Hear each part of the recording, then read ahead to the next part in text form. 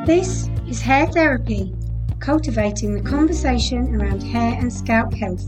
I am Kate, your host, and as a hairdresser, educator, and a trichologist, I am obsessed with all things hair.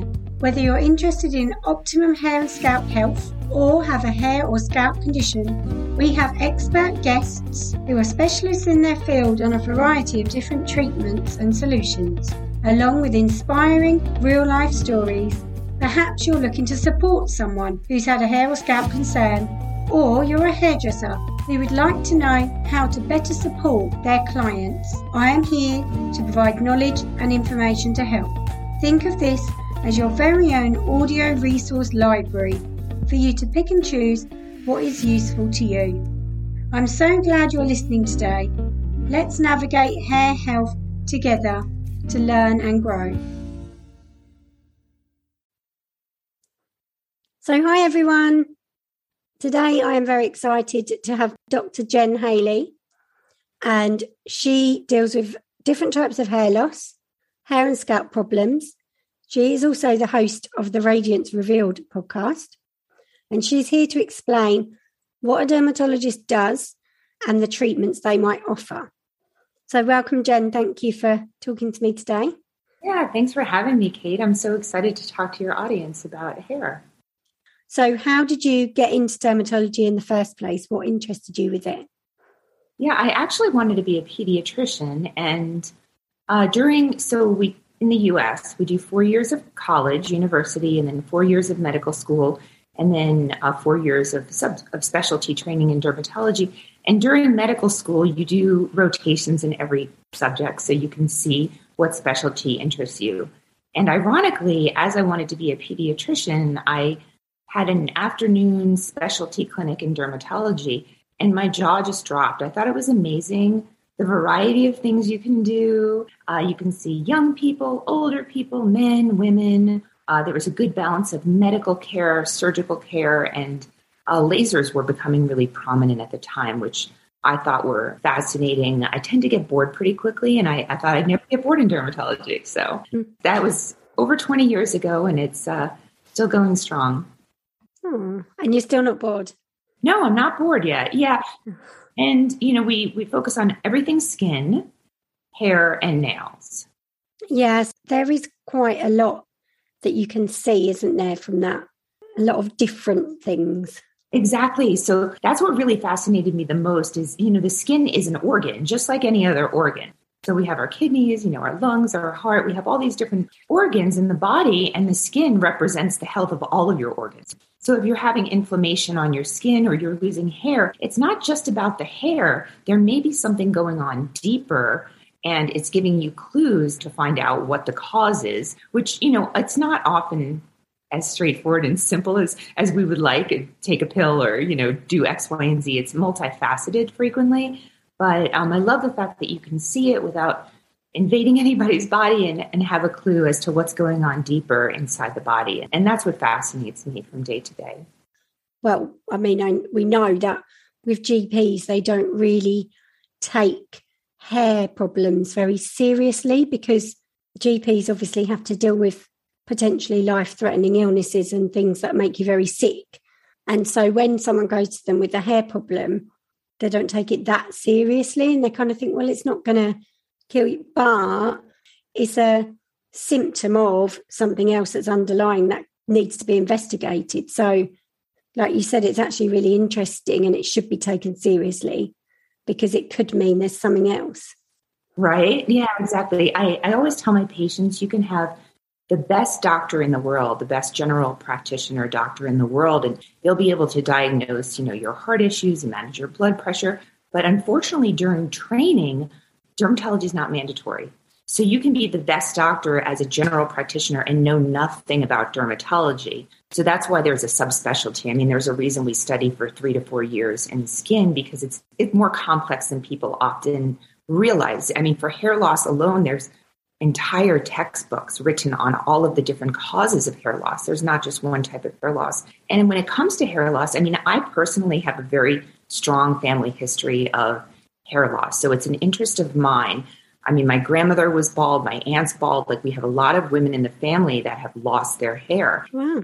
I have these horrible memories of my dog running around stealing my grandmother's wig and running around the house with it, tearing it up like it's an animal, you know? And I at first got a sunburn on my scalp when I was 19 years old. And I said, oh, this must be because my hair's thinning. And let's take a look and figure out, you know, all of the things that I could personally do to help with my hair growth, you know, to maximize my potential, because obviously the thickness of my hair is different from yours and somebody else's. We all have our own. But if somebody's noticing that their ponytail, they get an extra wrap, or, you know, they're getting sunburn, there's soft signs. It takes about 60% of your hair to be lost for anyone to even notice. Mm-hmm. So even if I have someone come in the office and they say my hair is getting thin and it's thicker than mine, I believe them, because, you know, yes, it may be a representation of an internal disease, but hair is very, very important for women, especially. I mean, men as well, you know, but women especially, it's a very strong indicator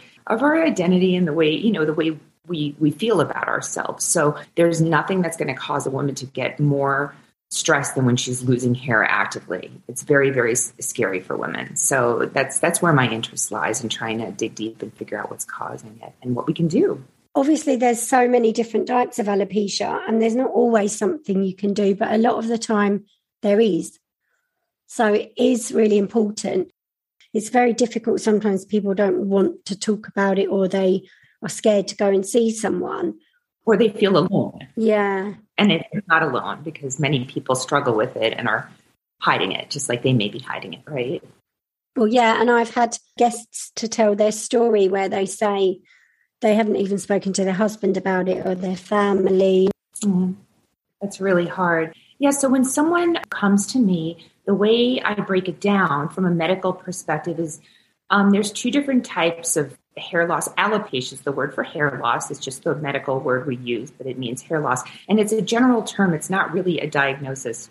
So I will clinically look at it and say, is it scarring hair loss, or is it not scarring hair loss?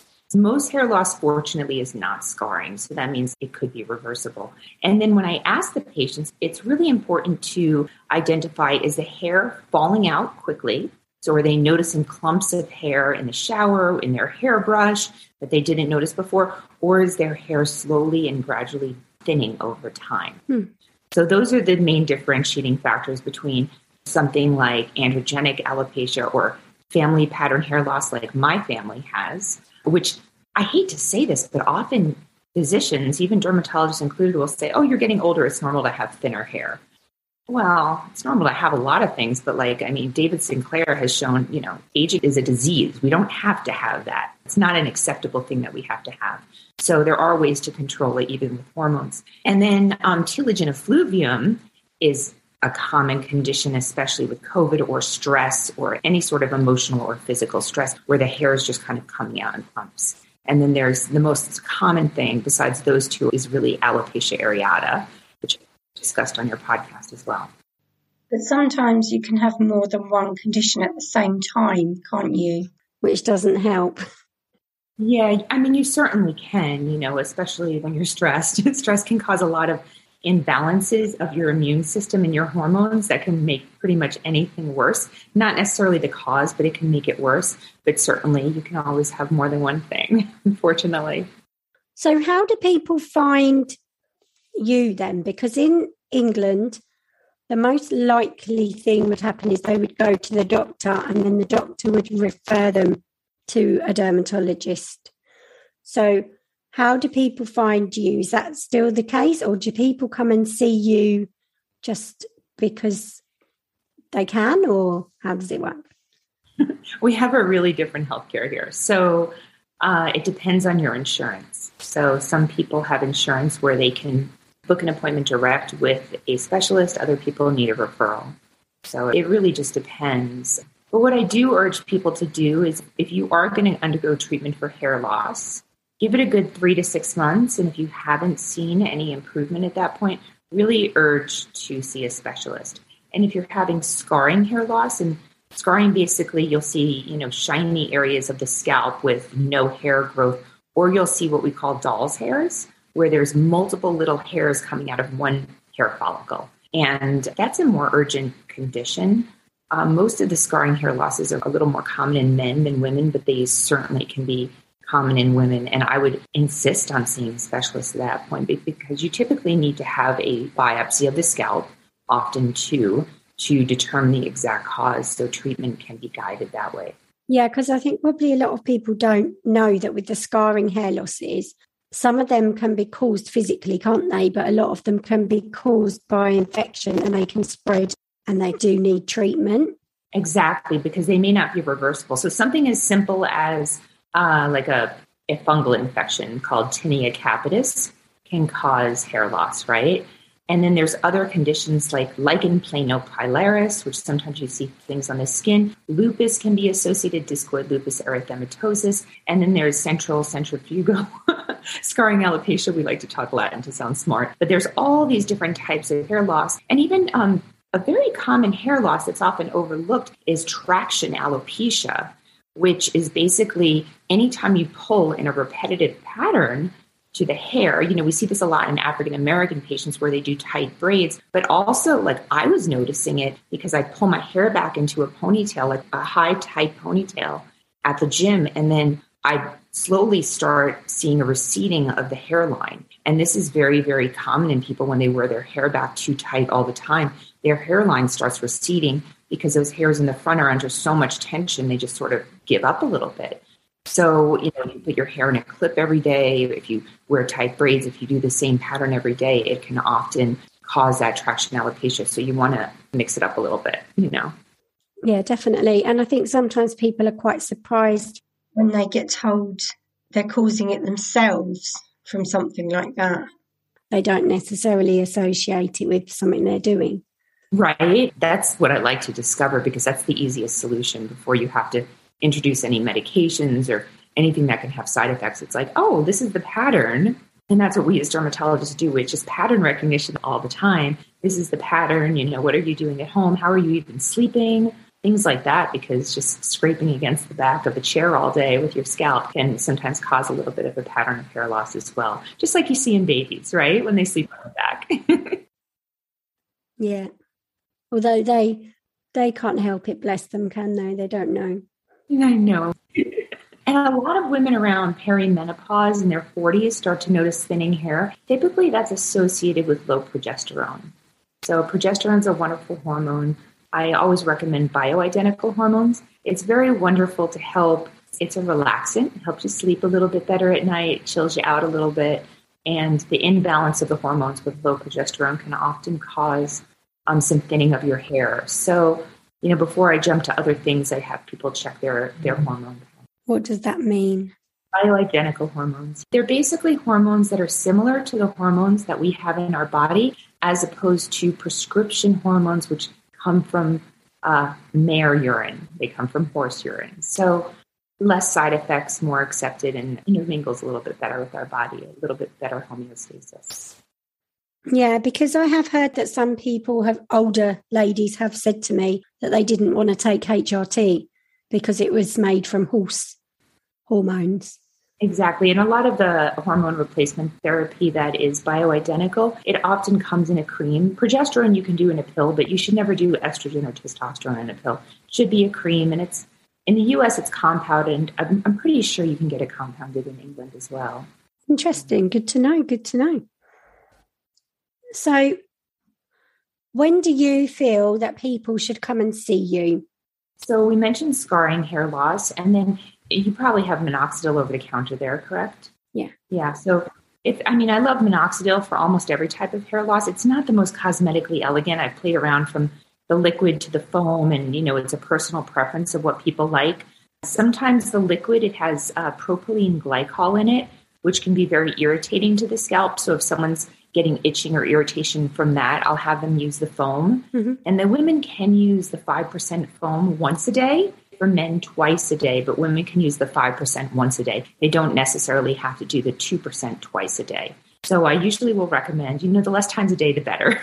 I usually will recommend 5% once a day. So just say someone's doing that and they're trying to treat at home. Maybe they're doing some supplements.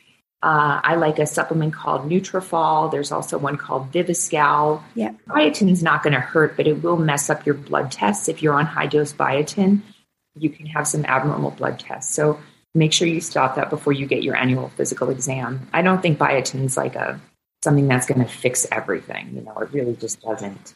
Well, it's funny enough because we've got a trichologist over here called Mark Blake. He is amazing. He does come over to America sometimes and invade you guys. So you might... British invasions. Yeah, you need to look out for him if he comes over. But he said at the end of the day, biotin is a protein. And for us in the UK or America, we're not lacking in protein in our diet specifically. So although it's nice to have, it's not quite as necessary as the product companies make out and the supplement companies make out it is when they're selling it to everyone. Yeah, exactly. I mean, it's a vitamin that's a building block, so if you're deficient in it, if you're deficient in anything, you're not going to be able to build hair, right? So you always want to make sure that your nutritional quality is really high. We tend to have higher calories than nutrition nowadays, especially in America. There's so much processed food, and our farming procedures have really taken out so many of the nutrients from the soil. So we're not getting the nutrients we want. So I really try to encourage people to have nutrient-dense foods as much as possible. I mean, when I spent a month in England and I ate scones every day and they were so good, but I know they're not really nutritious. They're calorie dense. Exactly. They're not nutrient dense. They do have fruit in sometimes, but I don't know if that counts. I would think very minimally, but my palate was very happy that month. It's like I try and pretend that carrot cake is one of my 5 a day sometimes. So good. Yeah, it's a vegetable. I'm eating carrot. Right? Yeah. Yeah. So I love microgreens. Microgreens are so dense in nutrients and you don't have to sit there and chew all day. So biotin is okay, but I often will see people say, I've taken high dose biotin for so long and I haven't noticed much. Like there's much more to the puzzle than that. So just say someone's at home and they're treating themselves with minoxidil, they're treating themselves with vitamins, even if they purchased a low-level light therapy device. So there's a company I recommend called HairMax, and people can get their low-level light therapy. They're kind of expensive. They run anywhere, if you get a comb, from like $100 and something US dollars to $1,000 for the hair band. I've used it for 10 years, so if you dollar cost average per day, it's actually very cheap, right? Well, yes and no, because the price of electricity here is very high at the moment. But other than that, yes. So with the laser comb, you do have to kind of do something, don't you, continually? Where with the helmet, you get what you're paying for as well, is the convenience of you just sit there and let it work. So you don't have to actually move it around the head and hold your arms up and that kind of stuff. Yeah, I like the comb for men that have a little bit of hair loss, in a certain area. I love the band because the band, basically you charge it. It lasts about 2 weeks, so it's not very expensive on electricity. Oh, that's good. You put it in one area, and then after about 90 seconds, it beeps, and you move it back a couple centimeters, and then, do that again and again. So I feel like you can get the whole scalp coverage for a couple $100 as opposed to thousands of dollars. I may have a coupon code that you could share with your audience. I'll send that to you afterwards. But I really like that. So it's very fascinating how this science was discovered, this technology was discovered. So when I was training, I was in a very, very laser intense academic setting, and we did a lot of hair removal on patients, often in the military where patients have to shave. And if they don't shave, they get in trouble, basically. So a lot of patients with skin of color, Hispanic patients, African-American patients, they tend to get shaving bumps on the neck. So we would do laser hair removal to reduce that because it can cause a lot of scarring. And as the technology became more popular in the 90s and the early 2000s, we found that we would start treating women, especially Indian women that have that little wispy hair on their face, or women with hair on their arms. And we would treat them with the laser. And what would happen is the hair would get thicker. It wouldn't go away. So if the hair is really thick, the laser targets the hair and can reduce it and make it go away. But if the hair is really fine, what happens is it doesn't have as much of a target. So it actually stimulates hair growth. And that's where, some brilliant scientist said, okay, well, let's use a lower level of the laser instead of to kill the hair, to stimulate hair growth. And that's where this low level laser therapy came to be. So, do you know, I've never really thought about it because I know that the two exist. Mm-hmm. And I've never really thought, well, how can they do both? Right. And it's just different fluences, basically, different intensities, basically. One stimulates and one kills. Kind of everything in life is like that, right? A little bit can do benefit, too much can kill you. So that's kind of where we're going with this. Yeah. Good motto to live by with probably a lot of things. Right. Exactly. Yeah. So those are three things that I think many, many people can benefit from to stimulate blood flow to the area. And blood flow is really the key to everything in the body, because the better your blood flow, the more nutrients are delivered and the more waste products are removed from metabolic processes. So those are three things that I think are pretty safe for people to try if they're dealing with some hair loss. But if they have any scarring, they need to get to the dermatologist right away. Or if they've tried these things for, a good 3 to 6 months, they need to go to the dermatologist as well. And I mean, simple blood tests, like you want to check for lupus, you want to check thyroid function, things like that. I think many GPs are very, very well versed at doing initially before proceeding to other treatments. Yeah. And like you said earlier, hormone levels are so important as well, aren't they, in hair loss and hair health? Because anything like that, thyroid or the estrogen or progesterone levels, are going to mess with how well your hair grows. And even testosterone as well. So women have testosterone. We have a fair amount of testosterone, and we want to have it there. That's how we build our bones and build our muscles. But if a lot of it gets converted into DHT, it can cause a little bit of hair loss too. And, women who have PCOS and things like that. So. Isn't that why it is that a lot of women experience female pattern baldness when they start the menopause? It's not because their testosterone raises, it's because where their estrogen lowers, then the testosterone that's there is kind of more significant, and then it starts converting into DHT, and then they start to notice this thinning of the hair. Exactly. That's exactly it. It's all about balance. It's not about the number or the level. It's about the balance of what's there, because they all play an important role. One isn't better than the other. And there's this beautiful little dance all the hormones do, between thyroid and insulin and estrogen, progesterone, testosterone, everything, that if it's not in the homeostasis that your body likes, which yours might be different than mine, then something's going to be awry. So it gets a little tricky, because we have these blood tests and we have like what is within normal limits. It's based off of like average populations. And unfortunately, our average populations are not the healthiest, right? So it's within normal limits may not be optimal for you. So it always comes down to how you feel, what's normal for you. If something is wrong and you think it's wrong, it's wrong. It doesn't matter what the numbers show. That's the problem. There's a huge range for these things, same as TSH for thyroid. And I don't know if you measure in the same that we measure here, but in the US, I like women to be about 80 for iron. You don't want to be too high in iron, because it's an inflammatory and your body kind of rusts from the inside if iron is too high. I'm at elevation right now in the mountains. It's 7,000 feet. I don't know. I think about a little more than a mile up. Wow. So people tend to have a little bit of high iron here just because of the low oxygen. It makes your body produce more. But most women that bleed tend to be a little bit lower in iron. So I like around 80. I find if people are lower than 80, they tend to not have the building blocks to grow hair. So I don't often find that low iron is the cause of hair loss, but someone, who maybe experienced telogen effluvium, who had COVID, may have hair loss, and now they're not going to be able to rebuild their hair because they don't have the building blocks. So you need to have the building blocks there. That's really important. Yeah, I think we're told 70 is a good level. So we probably are measuring on the same kind of... Yeah. It's like vitamin D. I mean, I remember being told my vitamin D was fine and it was maybe 20. But optimal for us is really 50 to 80.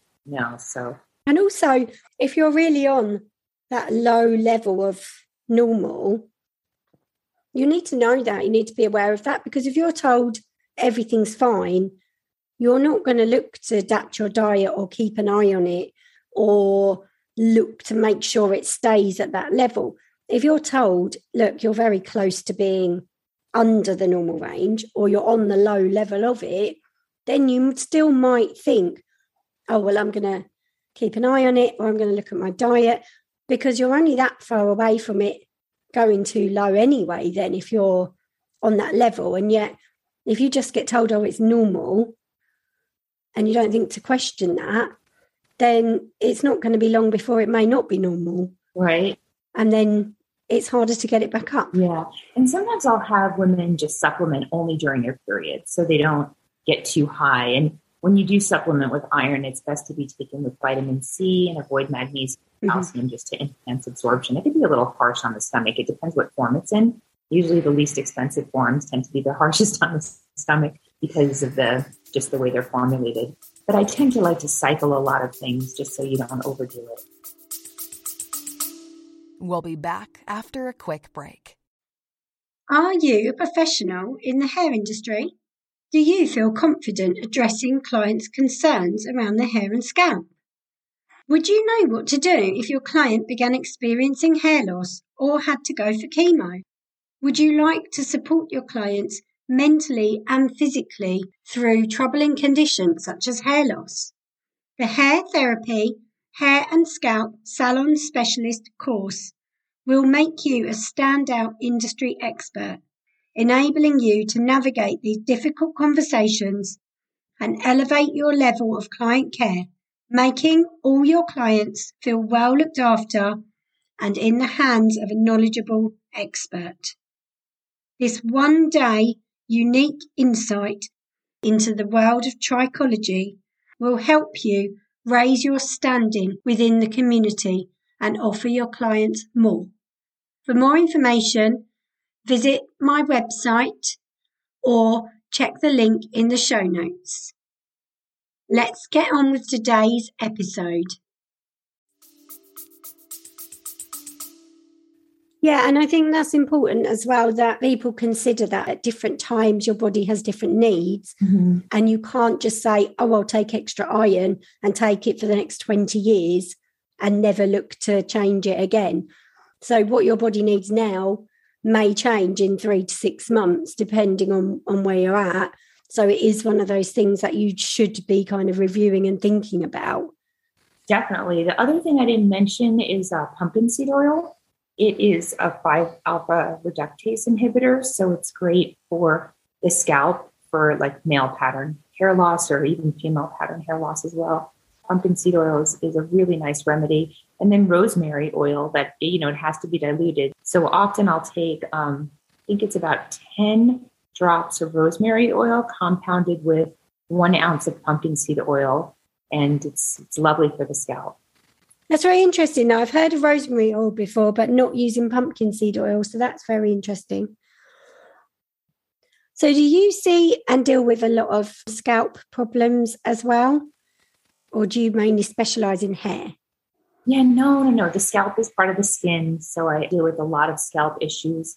And, sometimes things on the scalp can be from the skin, and other times they can be from the hair follicle. So that needs to be differentiated. I'd say the 2 most common things that we see on the scalp, the first one is called seborrheic dermatitis, which is basically just really bad dandruff.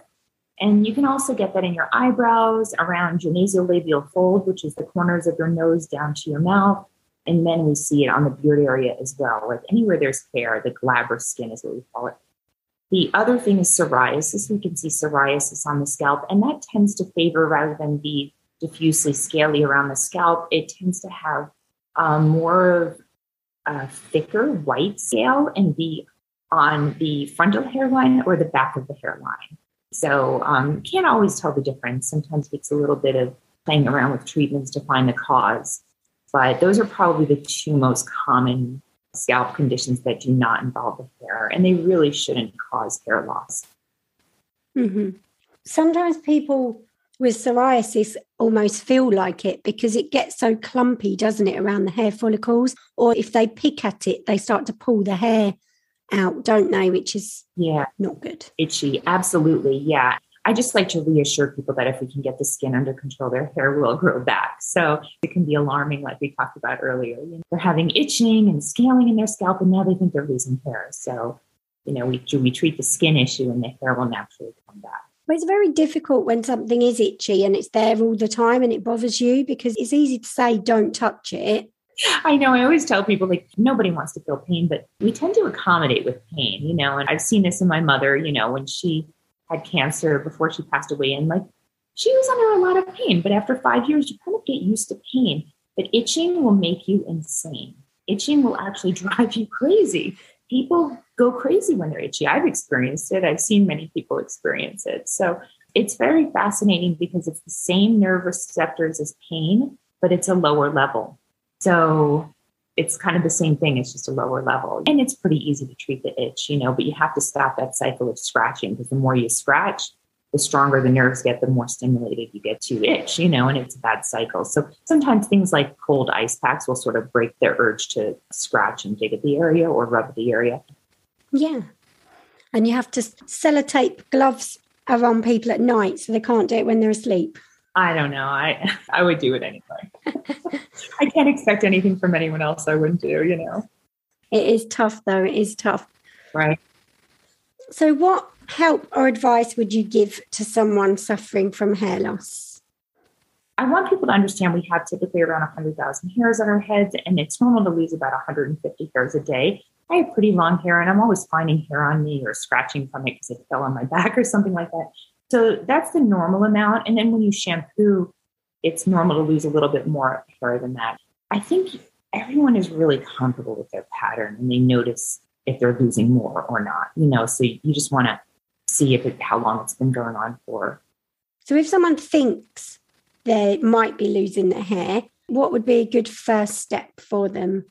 Yeah, I mean, you have to go back to those initial questions that I asked, you know, like, is it falling out in clumps or is it slowly thinning over time? Because those are both very, very different etiologies or causes. Mm-hmm. I think what I want people to understand is, number one, they're not alone. You know, this is something that many, many people are concerned about and are experiencing. So you're not alone. It can be very embarrassing, but there's a lot of experts and a lot of help out there. And there's newer technology coming out all the time, that it's not something that you have to accept or have to live with.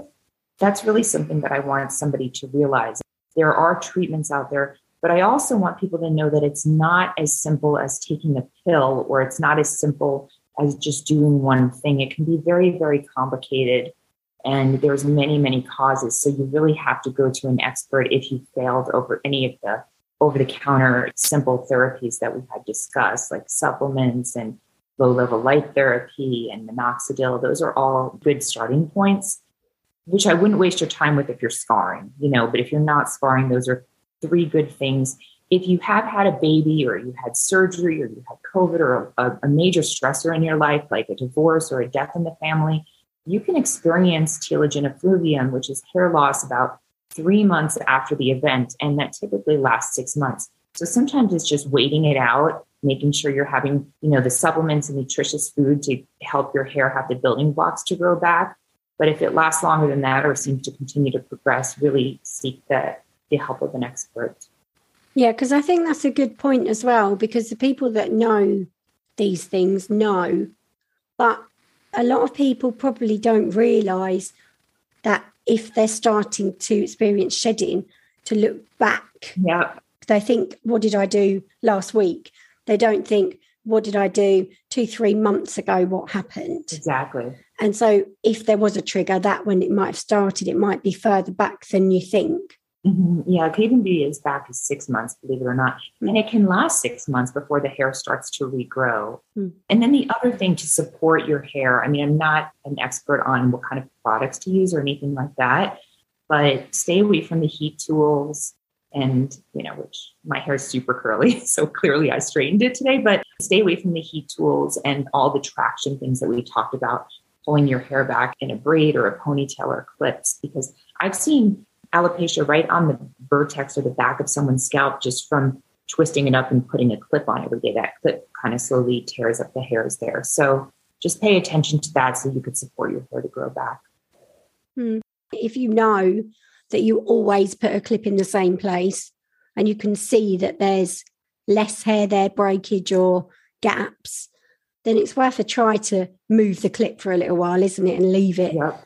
And see if that works, because you'll soon know whether it was that's causing it or whether you need to get it checked out for something else. Right. I mean, by soon we mean 3 months. So it's going to be 3 months because your hair like typically grows about a half an inch a month. Yeah. That's the average, more in the summer, less in the winter months, things like that. Funnily enough, I've been hairdressing for 23 years and I did not know this. I mean, it shows a little bit of the gaps in education in the UK, which are being changed now, that we only really learn mostly about Caucasian hair unless you study like Afro hair. Different ethnicity hair grows at different rates. Absolutely, and has different thicknesses, like red hair is the type of hair. Yeah, and there's certain conditions like central centrifugal scarring alopecia. We used to call it hot comb alopecia. That really is prominent in Black women, and we don't quite know the cause exactly, But we do have some treatments and we have some associations, and we're kind of starting to get to the bottom of it. But yeah, everybody has different hair, and curly hair is different from straight. But I think Afro hair only grows something like 0.9 centimeters a month or something. So they're more prone to having certain scarring alopecias, and it grows back even slower. Exactly. So you'll see a change even longer time. So yeah, I know if you have an insult to the area from traction or from anything, it's slower to resolve because of the slower hair growth. There's so many individual differences that there's general statements we can make about ethnicity, but everyone's their unique person, so we can't really quite say. I just say on average about a half an inch a month, Yeah. And, that's another thing. Hats are a little trendy nowadays, and I like hat use just because it protects the skin from sun, which I'm sorry to say that I know you don't want to avoid the sun because you don't get a lot of sun, but in Arizona, we get a lot of sun. So I try to get people to wear hats to protect skin from, skin cancer and wrinkles and brown spots and things like that. And while someone's undergoing hair loss treatment, they'll often get a whole variety of hats and, maybe style their hair differently to strategically cover up where the hair loss is. So there's things we can do that can be creative so no one knows you're having the hair loss while you're going through treatment. Yeah, yeah. Even you can use like hair toppers, can't you? And kind of bits that you can add hair and mask it. This is the problem, isn't it? Even one of my daughter's friends the other day, I cut her hair and you could see where the skin was so much pinker from the sun through her parting than anywhere else on the scalp. And she's only 8. But the problem is there is a little parting there, but you can't really see the scalp. So it's really difficult to put sun protection on there. And we don't really think about it. And it's when you're walking around or you're busy and you're out and about and you're doing things, that's when you're going to end up catching it, isn't it? Not when you purposefully go and sunbathe and then you probably might put a hat on or put sun cream on or sit in the shade. It's all the day-to-day exposure. Absolutely. Yeah. And also when you're not sunbathing and you're standing is when the head is getting the most sun.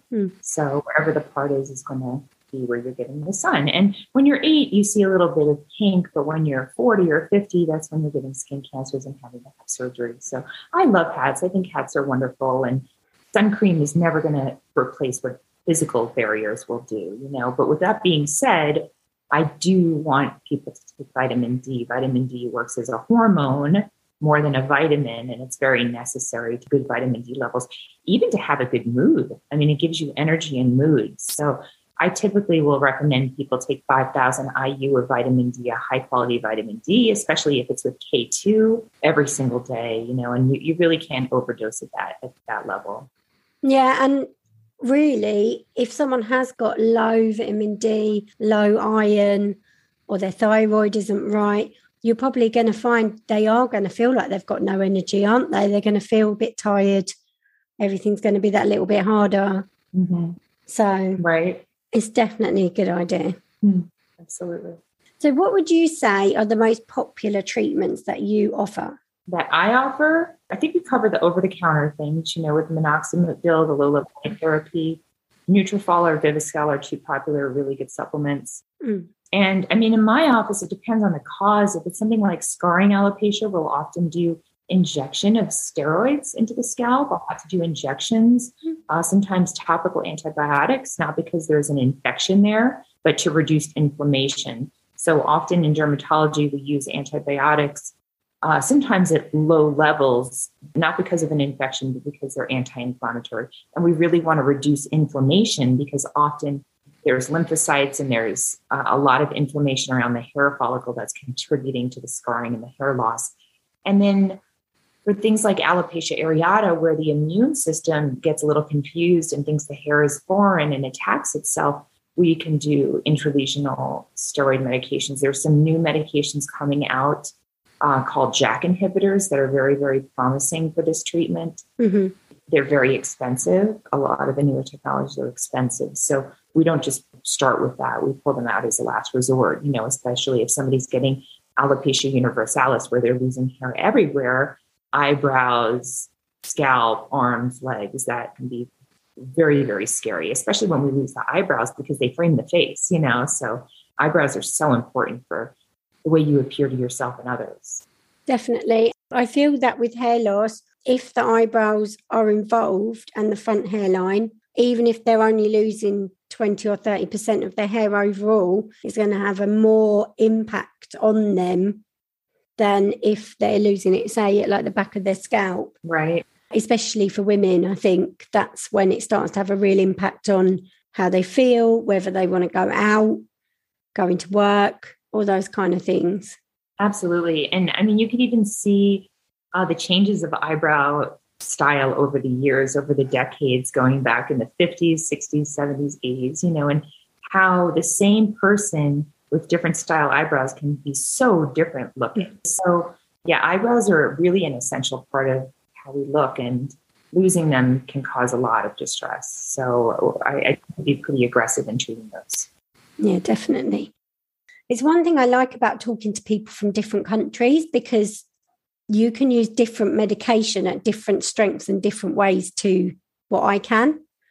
And it's quite interesting to hear how people in different countries are using different things and how things are changing and developing. And then you can see trends in what people are using. So it is quite interesting from that point of view as well, because even if there's something that you're using that I can't use at the moment, if it's successful, you might find that it will obviously spread and come over. And yeah, and there's we have compounding pharmacies here. I can order a mixture of any combination of things I want. So I might, for instance, order, the Latisse, the eyelash grower, that's the Monoprost. There's something called Latanoprost, and mix that with minoxidil and even ketoconazole or tretinoin. Like, you can mix all sorts of different things that can help enhance hair growth. So compounding pharmacies are where you can learn little tips from around the world and take those medications and have them formulate what you want to use topically, which is really fun. But also I think it does really help because, like you said about the hair loss having a lot of different triggers and factors to it, sometimes treatment is not going to be successful unless you do 2 or 3 different things, or you might need something topical and something systemic. It's not always just going to be one thing's going to do it. Sometimes you need to attack it from a couple of different angles, don't you? So if you can literally make everything bespoke for your patient, then that's really going to help to make sure you get the best result possible. Exactly. And just being patient. That's the hardest part, is being patient. Because, if you have a patch of eczema or even a dermatitis on your scalp, we can see it turn around within a week. But hair loss, it takes 3 months to even notice if anything is improving or not. So you have to be very, very diligent and deliberate about, sticking with one thing and being patient before you start modifying, because confusing the hair follicle is not often a good thing. And I think the problem is as well is it's always there, isn't it? So you're going to be looking every day for that result, and you can't really, can you? You just got to leave it. It's hard. Easier said than done, right? Exactly. It's very easy to tell other people to be patient and leave things alone, isn't it? I know better. I've been doing this long enough. Is there anything else you would like to tell us about specifically, or? No, I feel like we've covered everything. Hopefully we answered everyone's questions. And I can't really say, oh, this is your hair loss cause and this is what you need to do, because as you mentioned, it's very bespoke, it's very personalized. There's many different causes. You have to look at someone's entire lifestyle, what they're doing on a daily basis, and evaluate their scalp. So just know that there's help out there. You don't have to live with it. If somebody has told you in the past that, it's normal to just have thinner hair over time, I don't think you need to accept that. Yeah. And the amount of people as well that live with things like psoriasis and just kind of say, oh, well, I've got psoriasis, there's nothing I can do. Mm-hmm. And it's really not true. Although you may not be able to ever cure it, you certainly can help make it a lot more livable. Exactly. There's certain conditions or diseases that can't be cured, but they can be controlled. And sometimes they do actually go into remission. So it can be controlled, though, for sure. And then I kind of like scalp massage. This is not science-based, but I like a little scalp massage as well, because as I mentioned earlier, anything that increases blood flow, lymphatic drainage is going to be helpful. So exactly. And stress reducing. Yeah. Relaxing. Many benefits. Exactly. We always get told that the scalp massage is placebo and it doesn't really do anything. But I do really dispute that, because I think it does help with the lymph drainage and it does help increase blood flow and it is a stress relief. So I actually think it does do quite a lot. And it's free and it's not going to hurt, and placebo helps 30% of the time. So I'll take exactly 30%. Yeah. Yeah. And I think sometimes just the thought that you're actually doing something and taking action is helpful. Exactly. And at the very least, maybe your significant other can do it and you can connect. Yeah. It'd be nice, wouldn't it? It'd be nice. We'll have to get them trained up. Yes, I think that's an order. I'm writing a prescription for that. I will take one of those. Thank you. Oh, that's fabulous. Thank you very much, Dr. Jen Haley. You're welcome. It's been lovely to meet you. So glad to be here. I hope I was helpful for your audience. And it was such a pleasure to speak and connect with you. Thank you very much. Yeah, thank you. Bye. Bye. I hope you've enjoyed this episode of the Hair Therapy Podcast. Please share this show with anyone who you think might benefit from it. Don't forget to rate, subscribe and review the show. It really helps me grow and reach more people. Until next time.